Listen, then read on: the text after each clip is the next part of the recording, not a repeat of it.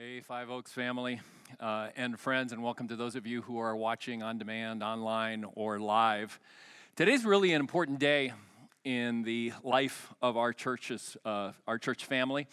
I've experienced 4 days like this one in the 23 years that we've been here. So if you're brand new with us, you'll find out later what that's about, but I think most of you understand what that's about. So preparing for today's sermon, I remembered a surprising conversation that I had with my mom about 19 years ago. As most of you know, my mom died last August, and she was a member of our church for about 18 years until she died, from shortly after she came here. She was in small groups with many of you that are here, and you knew her, and I love watching the video at the beginning of our, if you go to our website, it's got a video going in the background, and I love watching that and seeing her in it, doing what she did week after week, which would be standing in the Commons, talking to people that she knew, usually people from her small group or some of the staff that she knew, and just connecting with people. So 20 years ago, about 19 years ago, I flew down to South Florida, and I drove her and her dog and her car back here. It was, I think, maybe the only cross-country trip that we ever took together. We built an in-law apartment onto our house with the proceeds of her house that sold in the Miami area, and she lived with us, basically, for the last 18 years of her life. And on the road trip, my mother told me something that absolutely surprised me. I didn't see it coming, and for some reason, as I was preparing this sermon, I thought back to that conversation that I had with her.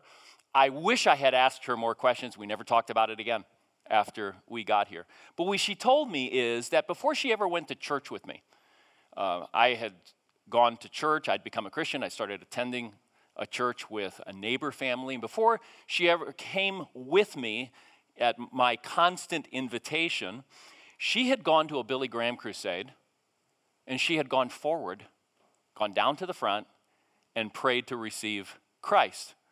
Now, that was a total surprise to me. And it was a total surprise for several reasons. One was that we were, before I started attending church with this family, and until she started attending church with me and became a Christian herself, we were a very unchurched family, completely irreligious. There was nothing about Christianity except my baptism as a baby. That was about it, and that was just something that I could see in pictures. There was no living expression of faith in our home. Second, how could she never have told me this before? We'd even gone to see Billy Graham on Easter, I think it was on an Easter Sunday one time in Miami. But like I said, I didn't pepper her with questions when she told me this, and we never talked about it again, but it came to my mind as I was preparing for the sermon. I did some digging, and then I did some reflecting, and I really can't wait to share with you all where my reflections led and how it relates to what we're experiencing today. So I want to invite you, if you have a Bible, to take your Bible out. If you have it on your phone, take your phone out. Turn to 1 Chronicles 29. Those of you who are here, the Bibles are in the seat rack in front of you. You can grab one of those. Father, we ask that your word would hit the mark in our hearts today. Amen. In 1 Chronicles 29, you have David with the leaders of Israel talking about giving to a fund that is going to build a temple. And the temple is not going to be built by David. God told him he cannot build a temple, but he said, your son Solomon is going to build a temple. And so they are having basically a capital campaign to raise funds for the temple. And we're going to read selections from 29, beginning in verse 1. Then King David said to the whole assembly, my son Solomon, the one whom God has chosen, is young and inexperienced. The task is great because this palatial structure is not for man, but for the Lord God. With all my resources, I have provided for the temple of my God. Now skip down to verse 3. Besides, in my devotion to the temple of my God, besides my devotion to the temple of my God, I now give my personal treasures of gold and silver for the temple of my God, over and above everything I have provided for this holy temple. And then he goes on to describe what that is. Pick up in verse 6. Then the leaders of families, the officers of the tribes of Israel, the commanders of thousands and commanders of hundreds, and the officials in charge of the king's work gave willingly. So first David, then the leaders gave, and then pick up in verse 9. The people rejoiced at the willing response of their leaders, for they had given freely and wholeheartedly to the Lord. David the king also rejoiced greatly. All right, so years later, the temple is built by Solomon.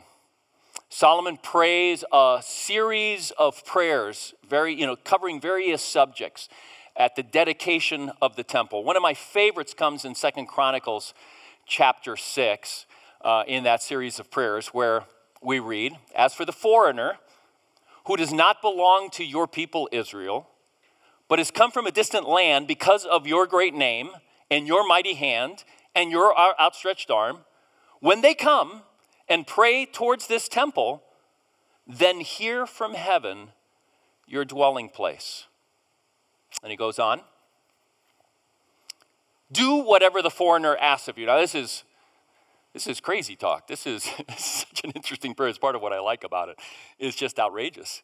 It says, "As foreigners come to look at the temple because they've heard of your mighty hand and your great works, and they come and they bow down towards this temple and they pray, give them whatever they want." Now, that prayer was not answered with a yes, okay? But there's his heart. There's Solomon's heart. Give them whatever they want.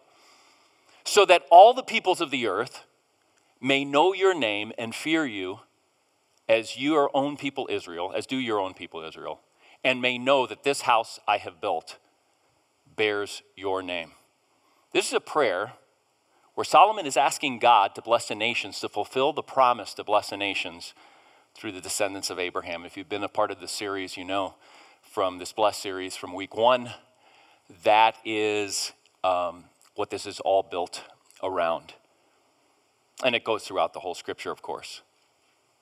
So please watch as we do a little review and talk about what we're going to look at today. Please watch the video with me. We've spent the last few weeks exploring how we, in our personal lives, our lives with our families and friends and coworkers, can bless our families and friends and coworkers, our neighbors, by pointing them to Christ and to His grace. It's hard to do that in a way that's natural, relational, and effective. So oftentimes we don't. We miss opportunities.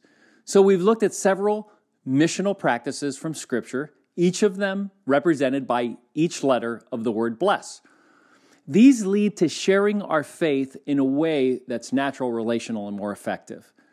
If you do the bless practices, you'll have many opportunities to point people to Christ. And what you'll find is that in your lifetime, outside of sharing your faith with your kids maybe, you'll personally lead 1, maybe 2, maybe as many as 3 people to Christ. Very few people personally lead up to 5 or more people to faith in Christ. That's what you can do on your own, unless you're doing it vocationally as a pastor or in a campus ministry or something like that. 1 to 3 people in your lifetime is great success. So, how do you hear that number? I shared this idea a few years ago, and one of our members came to me and shared that that was one of the most discouraging things she'd ever heard from me. She didn't say it quite that way, but that was the gist of it. I told her that she maybe was an exception to the rule. Maybe she had such a passion for sharing her faith that she's going to be able to lead many more people than the average. And I said that for most of us, that number is encouraging because as we look back on our lives, we don't see more than 1, 2, or 3 people outside of our family that we've personally led to Christ. It's encouraging to find out that we're not complete failures. That is the norm. But 2 or 3 in a lifetime of doing the blessed practices can also be a little bit discouraging. After all, there are so many people far from God all around us, and we know many of them, and we care about them. All right. So, this is a bit of a problem. But the 1, 2, or 3 people we lead to Christ is really only part of the story. And I think you might know already where I'm going with this. For one thing, as you do the blessed practices in your life, you're planting seeds. That many of those seeds are going to come to harvest later through the ministry of someone else. It's really important to grasp this idea. Can I have the next screen, please?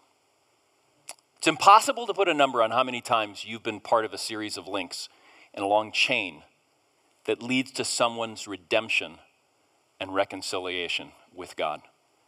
Be encouraged by that. Don't underestimate that reality in your own heart. But there's another aspect of this that I want to talk about today.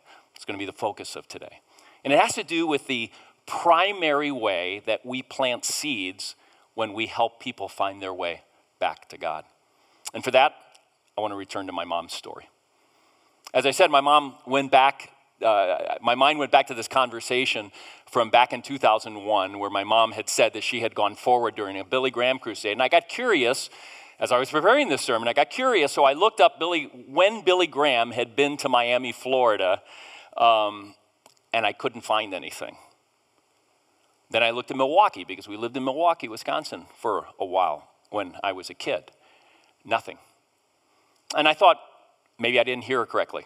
Maybe she watched it on TV, and maybe going forward was being, kind of like I went forward type thing. But I was fairly certain that she had meant that she had gone to a crusade and that she had walked forward at the crusade. So I went back to the dates in Miami, and I found it. I just hadn't looked far back enough. The year was 1961. She came to church with me at my invitation in 1969. And within a year of that, she became a follower of Christ. That crusade may have planted a seed, but it had no discernible impact on her life whatsoever. She may have prayed a prayer on that day when she went forward, but it was only a moment for her. You understand, praying a prayer does not bring salvation, does not bring a relationship with Christ. It has to be something that is genuine ask from the heart. And so it had been a moment for her, but there was no evidence that it was the beginning of a relationship with God. And she never would have described it, and she never did describe it. That's why I never heard about it. That means that this little church in Miami succeeded where the greatest evangelist of our time, Billy Graham, had failed. I liked saying that. But it's not a knock on Billy Graham or even on evangelistic crusades. They have a role in the big picture. But this is really important. Rarely does anyone come to a faith that sticks apart from the ministry of a faithful body of believers that have formed a local church. That's just a fact. That's just how it works. The reality is that the most impactful way to do the blessed practices is to do them together as a church. It's not to downplay doing them personally at all. It's our calling to do the blessed practices personally. And it will have an impact, and it will bless others, and it will plant many seeds. But the most effective way is to do them together as well. But how do we do this? Let's watch the next video. How can we do the blessed practices together? I want to share 2 ways. Number 1, engage in your local church. Engagement means serving, giving, and participating in community life.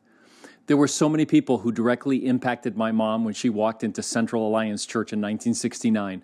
From greeters to people in the Sunday school class that she attended on that day, to the Sunday school teacher of that class. They made my mom feel so welcomed and so loved that I didn't have to ask her ever again to attend church with me. She wanted to go back. She'd never stopped going. It had been my experience as well. As a kid, without a father, without ever meeting my dad, I almost immediately had new father figures in my life that mentored me throughout the rest of my years in that church until I graduated. But back to my mom. There were people in that church that maybe never had a meaningful conversation with my mom, but who impacted her coming to Christ because of their serving and their giving and their personal engagement in the community life that kept that church going and kept that church thriving. They had a part in pointing my mom to Christ. There were even people who no longer attended that church, who never met my mom, who helped start and build that church by serving and giving and personally participating in community life. And in that way, they had impacted my mom. There's a gal who's new to Five Oaks who went looking for a church online in the midst of COVID. She has jumped in with both feet into our discipleship pathway.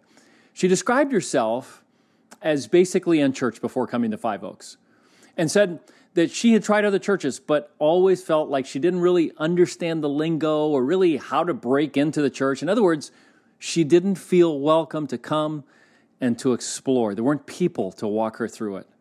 She came to Five Oaks Online for 4 weeks before signing up for Coffee Talk with the pastors, and then came to one of our in-person services. And at Coffee Talk online over Zoom, she told us that if not for COVID, she's not sure she would have ever been looking for a church.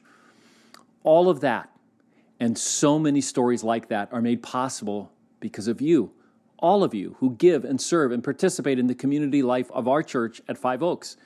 There are people who gave and served and participated in our community life over the years that are no longer with Five Oaks that made her story possible as well. This campaign we're in right now is about retooling and refreshing areas of our property and of our building for ministry's sake. The parking lot, we've said it a million times, it's in terrible shape. The gym retooling will serve our kids on Sundays, will serve our guests' kids. It'll serve the 120 middle and high school students and growing in numbers that are coming on Wednesdays. And our whole church community is going to be served by that gym and the surrounding community in many ways. Strengthening our financial foundations will ensure continuing ministry in this building, this ministry tool that we have. I'm so thankful for what we can do online, but very few people will be reached in the way my mom was reached, and you were reached with only online ministry over the long haul. Online ministry has to be coupled with in-person ministry over time to make new and growing disciples. All of you who still need to stay online because of COVID will eventually need in-person ministry, and COVID won't last forever.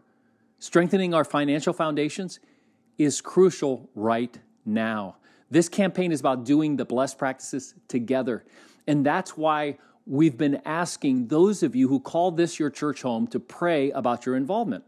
In a few minutes, we'll go over the materials that are on your chair for those of you who are here, or those of you who aren't here, you will be receiving these materials, and you're going to be taking them home, and you're going to be praying through this. And we're going to ask you, take this home, talk about it as a family, and then pray how you might give, and then follow the way that God directs you. All right, so that's the first way. The second way that we can bless together is by remaining true to Christ, true to his word, and true to the gospel. So another way to put it is keep the main thing the main thing.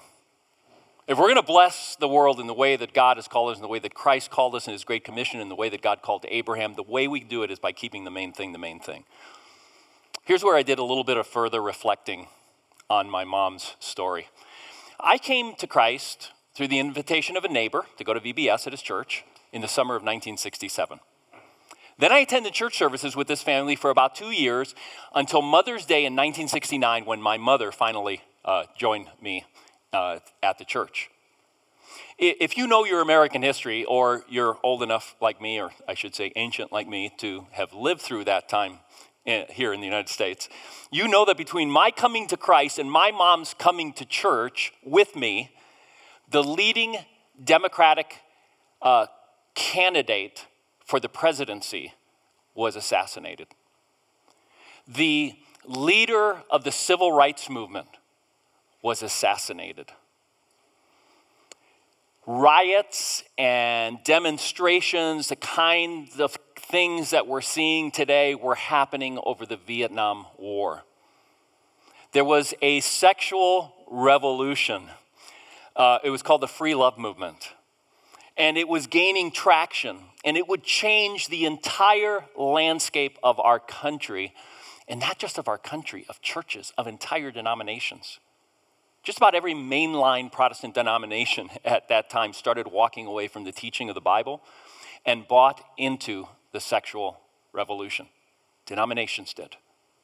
And since that time, these denominations have dwindled down to a shadow of what they once were. They lost their distinctiveness. And with that, they lost the authority of Scripture in their lives. And with that, they lost the gospel. And with that, they lost their very reason for existence. The late 60s was a tumultuous time. A bunch of other churches stayed true to the moral universe of the Bible, but failed, really, utterly, deeply failed, to keep grace, the gospel, and the mission to bless the world central in their life together. They became cultural warriors, or they retreated into their own Christian huddles and subcultures. But in both ways, they walked away, oftentimes, from the bless mandate. Even though I was very young, I remember vividly thinking, I don't know how my mom's going to fit in this church. Because I could see the landscape of these very, very conservative people. I think we were probably the first Cuban family in that church. And my mom just had some lifestyle practices that I didn't think that they were going to buy into. And they surprised me over and over again because they just loved her. They accepted her. And they kept the main thing, the main thing. Think about that. Think about today. So, we live in tumultuous times, and churches that have remained true to the gospel are facing massive challenges when it comes to keeping the main thing, the main thing. Pastoral discouragement, and I'm not talking about myself. I'm feeling good. Pastoral discouragement is at an all-time high because of the difficulties keeping the main thing right now. The Barna organization, you've heard me mention them many times, they're like the Gallup of Christianity. They've been doing surveys on pastoral health now for years, and the discouragement level, they say, is like nothing they've ever seen before. And then I've seen it with pastor friends. A pastor friend of mine is on the verge of quitting vocational pastoral ministry because what he says are two major issues in his church right now that are just discouraging him and are just causing him to ask the question, what have I been up to all these years when I see this happening? The first is that some core families in his church, these are core giving, serving, engaged families, leading families. These core families have declared that they're not going to come back to church services, if they're going to be asked to wear masks. Now, I get the arguments against being required to wear masks. I'm not making a comment on that at all. And I even sympathize with many parts of the argument. Personally, I do, with many parts of the argument. But there's no way to make a case that staying apart from your home church for that reason is keeping the main thing, the main thing. The second thing driving my friend out of ministry, I don't think he's going to leave, but is causing him to actually lay plans for the possibility, is that he can't speak. He feels he can't speak to race issues from a gospel perspective without being attacked by people in his own church coming from the left and coming from the right. And in his church, it's almost all coming from the right. I could talk for the next hour on this one. Church people are being radicalized. It's the only way I can put it. From the left and radicalized from the right, and they're forgetting to keep the main thing, when thinking about and talking about race issues in our society. My friend also says that he wouldn't be surprised if the next shoe to drop would be something regarding the sexual revolution. He would never have said that a year ago. I never would have said that about his church a year ago. COVID conditions combined with the internet and the dynamics of social media, all the evidence is out there. It's had deep impacts on our society and on Christians beyond our health. COVID has had some significant impact on our worldview, our ability to talk with each other, our ability to speak to the real issues that we're facing as a society in real ways, applying the gospel to them. Where does this leave us at Five Oaks? Well, let me share some important convictions with you. At Five Oaks, we're not going to give an inch on the authority of Scripture. We're not going to give an inch on the centrality of the gospel and its application to current issues. We're not going to give an inch on biblical sexual ethics or on biblical ethics at all. But we're not going to give an inch winsomely, lovingly, and persuasively. And that last sentence is really, really important. Our church is not going to become a huddle for culture warriors. It's not going to become a place for contempt for people who even oppose our faith, much less for contempt for people who might oppose our personal politics. We're committed to living our lives cross-cultural, counterculturally, missionally, lovingly, as exiles in a strange land. Following the mandate by Jeremiah in the Old Testament, and then Peter gives the same mandate in the New Testament, we will seek to bless the city of our exile. We are in exile. We are in exile, even to the point of ridicule and rejection. We will continue to be committed to lovingly and relationally and truthfully leading the next generation into a biblical understanding of life and the issues that we'll continue to face as our culture turns farther and farther away from some of the foundations, some of the Jewish and Christian foundations and ideals that have helped shape even our current values. We will continue to magnify the beauty, this is really important, the beauty and the goodness and the wonder and the truth of God's word and his instructions to us. I have a series that's going to be starting, we have a series that's going to be starting at the new year, that if I were to tell you exactly what it is, your heads would roll back into your head and you go, you got to be kidding me, that's going to be so boring. It's going to be a series on systematic theology. But it is not going to be boring. And it's going to be something that I'm really hoping, we'll be talking about it through the next month and a half, that will have a big impact on families and on the next generation as well. So please understand this. If you give to the Bless campaign, that's what you're giving to.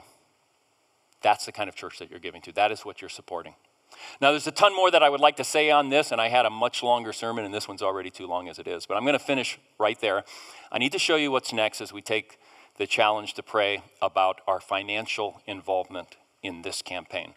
Then I have one more beautiful and inspiring story to share with you. Those of you who are online, you're not going to have the materials right now in front of you, but you don't need it. I'm not going to spend a lot of time. I have a video that I want to share with you, so please don't shut this thing down waiting for the materials. All right. On their chairs, as you came in, there is a packet, a Bless packet, and there are several things in there, an envelope. We're not asking for you to turn this in today. We don't want it today. We want you to pray about this. Very, very important. There's how your generosity works, if you give a monthly or give annually, or what monthly looks like annually. But the commitment card is really what I want you to look at right now. The brochure has the various aspects of what this campaign is about, just in case you've missed some things that we've been doing in this series. But on the commitment card, as you look at the commitment card, what you'll see is several places where you can put what your commitment is going to be.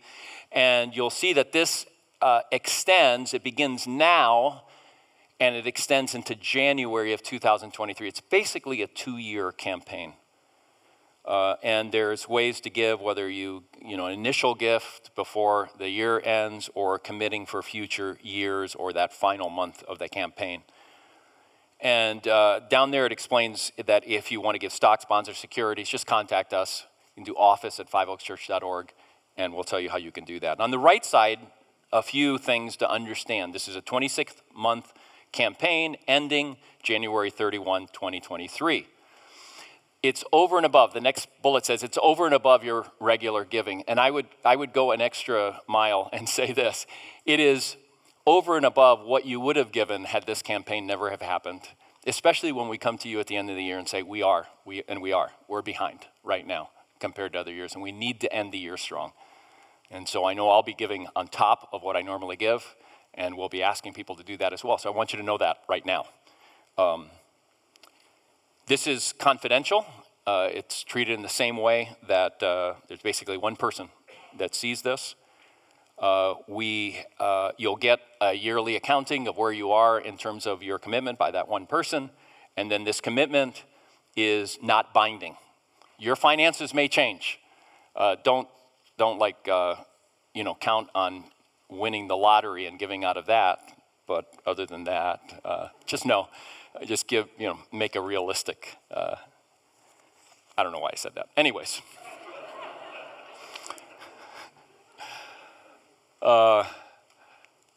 The question is, will you commit to pray and to discuss with your family what you will give to your home church in this campaign?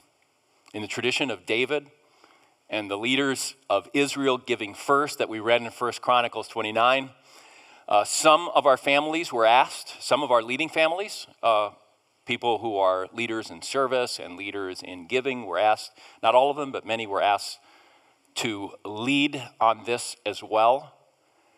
We have, as Five Oaks, we have 400 households that give to Five Oaks. And 71 households have made an advanced commitment to the campaign. I'm very happy to tell you that right now in our campaign with those 71 commitments, the total of the commitments is $925,000. So we are more than halfway there and toward our financial goal. And that's with 20%, less than 20% of the families that give to Five Oaks. Another very important goal in any campaign like this is wide participation. It's our church. It's not only needed to reach the goal, it's important for us as a church family, and it's important for your own family. These campaigns, I've talked to many, many of you, and you know, those of you who've been around a long time, these campaigns are spiritual catalysts in your life and in the life of your family because of the conversations you've had around this.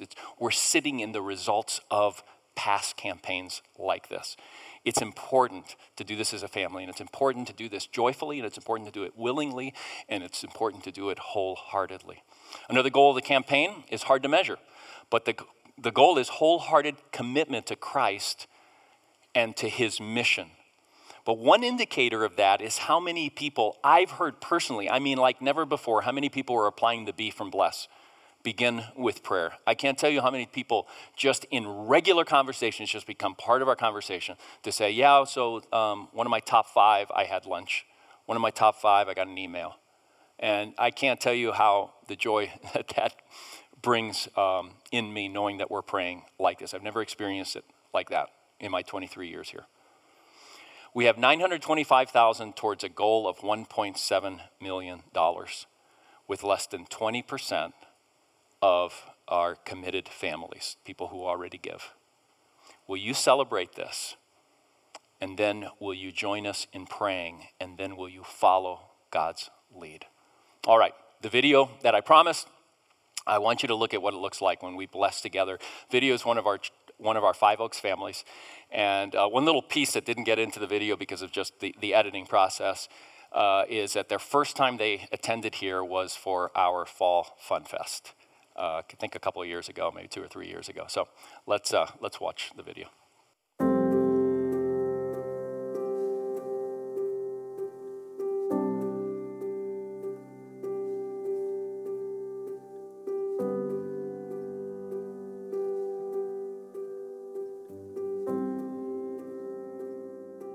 My name is Anderson. And my name is Ligiane. And we're the Vieira family.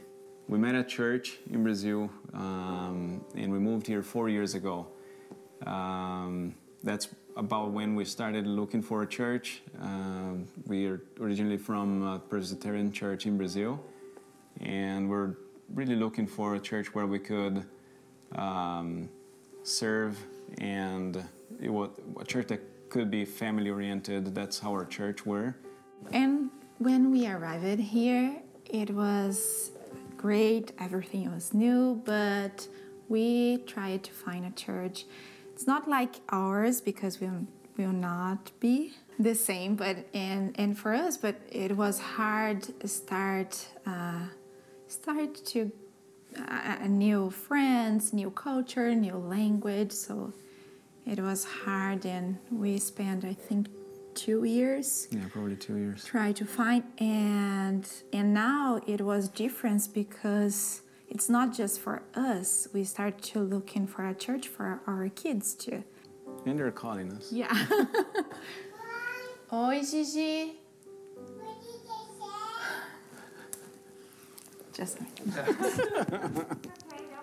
and so we were praying for a church, and we asked to God, oh, we would love a church that we can grow our kids in faith, and a place that can recognize the girls from know their names. And I said, oh, I would love, because in Brazil our church is so small and everybody knows each other, and we prayed, and I forgot about, and last summer we went to the playground and I saw some women from Five Oaks, but I didn't know if they will recognize me. And she said, you know, I remember you and your daughters, and is Giovanna her name? Yeah, it's Giovanna.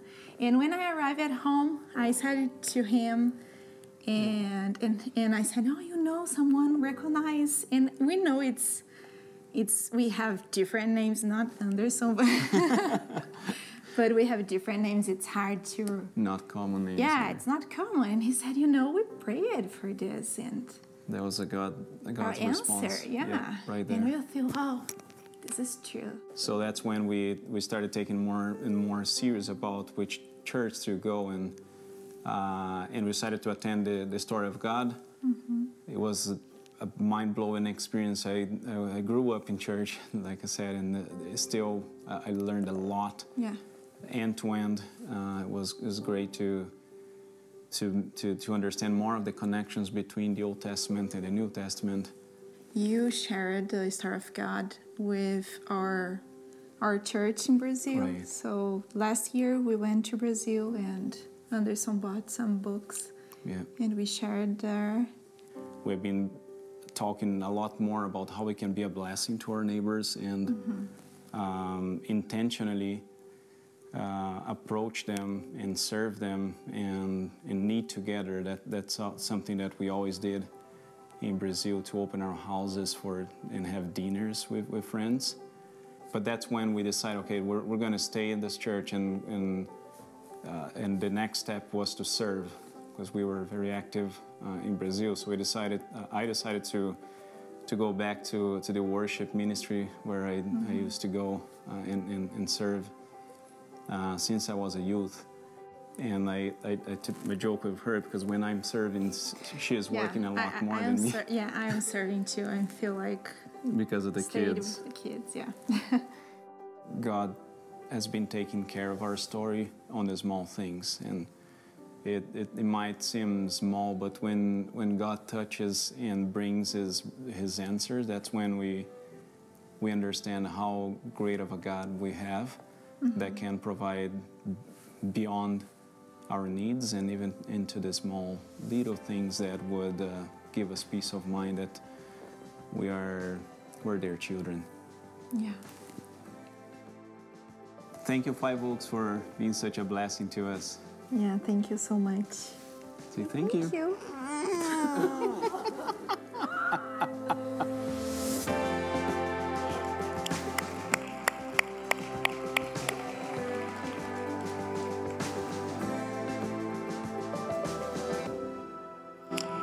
All right. All of that to say, please take home this material, read it, pray, consider, follow God's lead as to what you will do. All right, we're going to move into our time of response. Of course, our response just begins here. It continues after we leave here. But one of the ways that we spend time together is by remembering this incredible blessing that God brought to us. That His Son would come, enter this earth. God would become a man, and He would go to the cross, and He would die on our behalf for the sake of our sins, taking the wrath of God against sin on Himself. Let's eat together, remembering His body broken for you.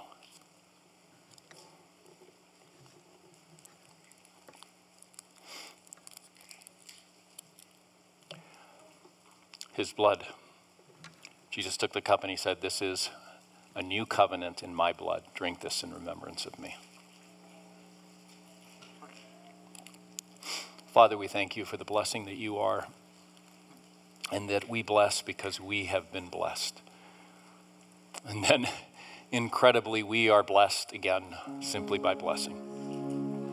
Remembering it is greater to give than to receive. The blessing is even greater. It makes us happier. It fills us more. Father, help us to live our lives that way. With everything.